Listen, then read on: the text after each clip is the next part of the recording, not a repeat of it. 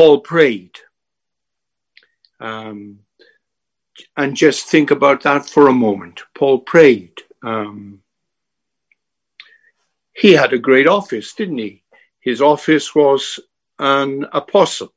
He was a plenipotentiary representative of Jesus Christ. He wrote many of the epistles in the New Testament. He had the gift of being inspired by the Spirit of God. And he then displayed the signs of the Spirit, 2 Corinthians 12:12, signs and wonders and mighty works, the marks of a true apostle. So he had all those charismata. He had it, but he prayed. Think of his experience then. On the Damascus Road, he saw the glorified, risen, exalted Jesus Christ. Then later on, he was caught up to the third heaven. And he saw sights and heard words it wasn't lawful for him to share with anyone else. That was his experience. But he prayed. And then there was his success. The many, many people who were converted under his ministry. He went to Corinth by himself, and the work just spread. Were there 10,000 people in the Corinthian congregation? He says to them that they had 10,000, and then how do we translate that word? Teachers, or 10,000 guardians, or 10,000 exhorters. Huge congregation, all starting when he was told by the Lord, I have many people in that place. All that success that came to him. And yet he prayed. That was the first mark that showed he had been transformed when the man from the Damascus congregation was told, you'll recognize him because he's praying. And then his letters, virtually all of them begin with recounting his praying for the churches at Rome and at Corinth and Ephesus and Philippi and Colossae. He's a man full of prayer. And so here he tells us that he was praying constantly without ceasing, he says. He mentions you always. The two phrases, without ceasing, always, showed the conviction he had about the importance, the centrality of prayer in his life. And there were incredible prayers that are recounted, for example, on a couple of occasions in the letter to the Ephesians. But here he's praying for something as simple as his journey, his travels. He wants to be able to get to Rome to see these people that he's not seen before, but he knows all about them. Why did he pray? Well, he prayed because among the means of grace that God uses are, firstly, then the instruction from the Bible. Search the scriptures, Jesus says. How can a young man cleanse his way? By taking heed according to the word of God. Do this, the word of God says. If you love me, keep my commandments. We are instructed from the Bible. And then there is the mysterious influence that one Christian has over another. As we meet with them and they talk to us and we see their lives. And there are those exhortations about corporate sanctification, about influencing one another, caring for one another, praying for one another, loving one another, forgiving one another, and so on. That's a means. You can't be a Lone Ranger Christian. You are baptized by the Spirit into a body.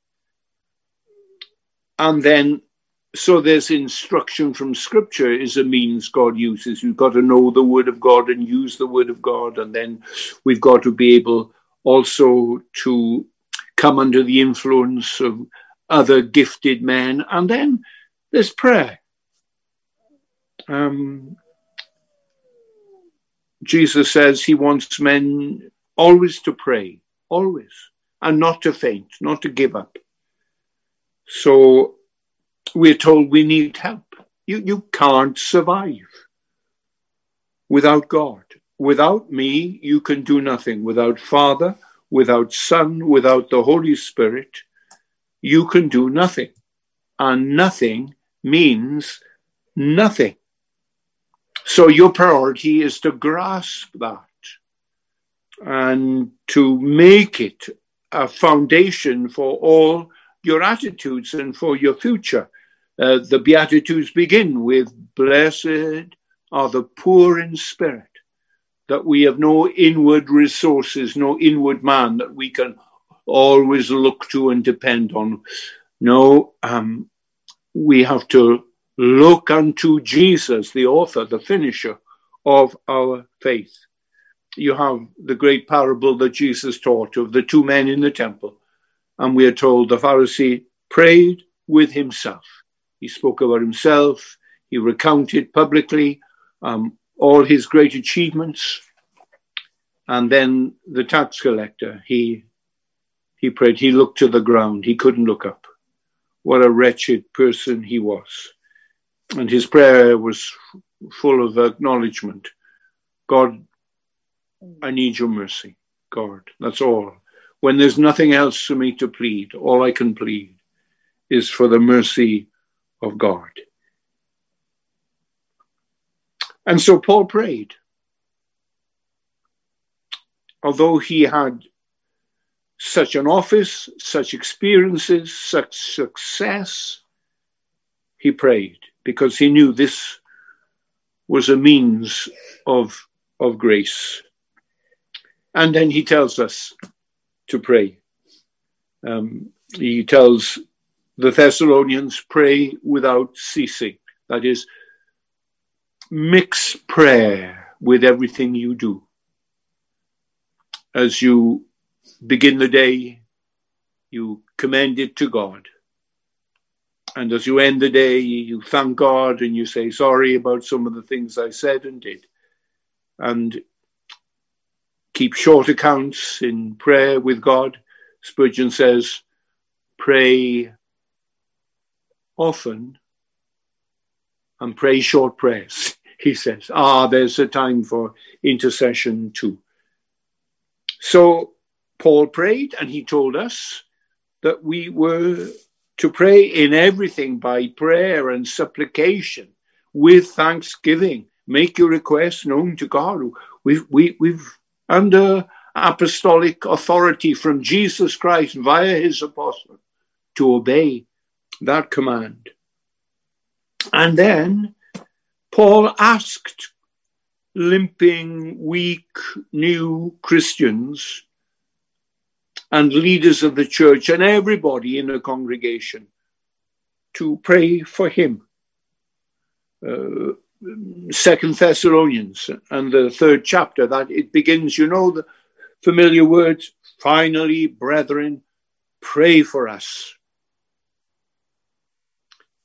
Although he had his office as an apostle, although he had seen the risen Christ and been caught up into heaven, although he was so successful in understanding the gospel and communicating it, yet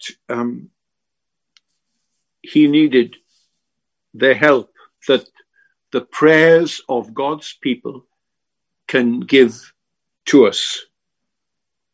And so we are doing just that. We are obeying an apostle, and we are gathering, benefiting from the prayers of one another and encouraging them by one another's praying. And we commit this next 45 minutes to Almighty God that we will bring glory to the great name of his Son when he hears and answers our prayers.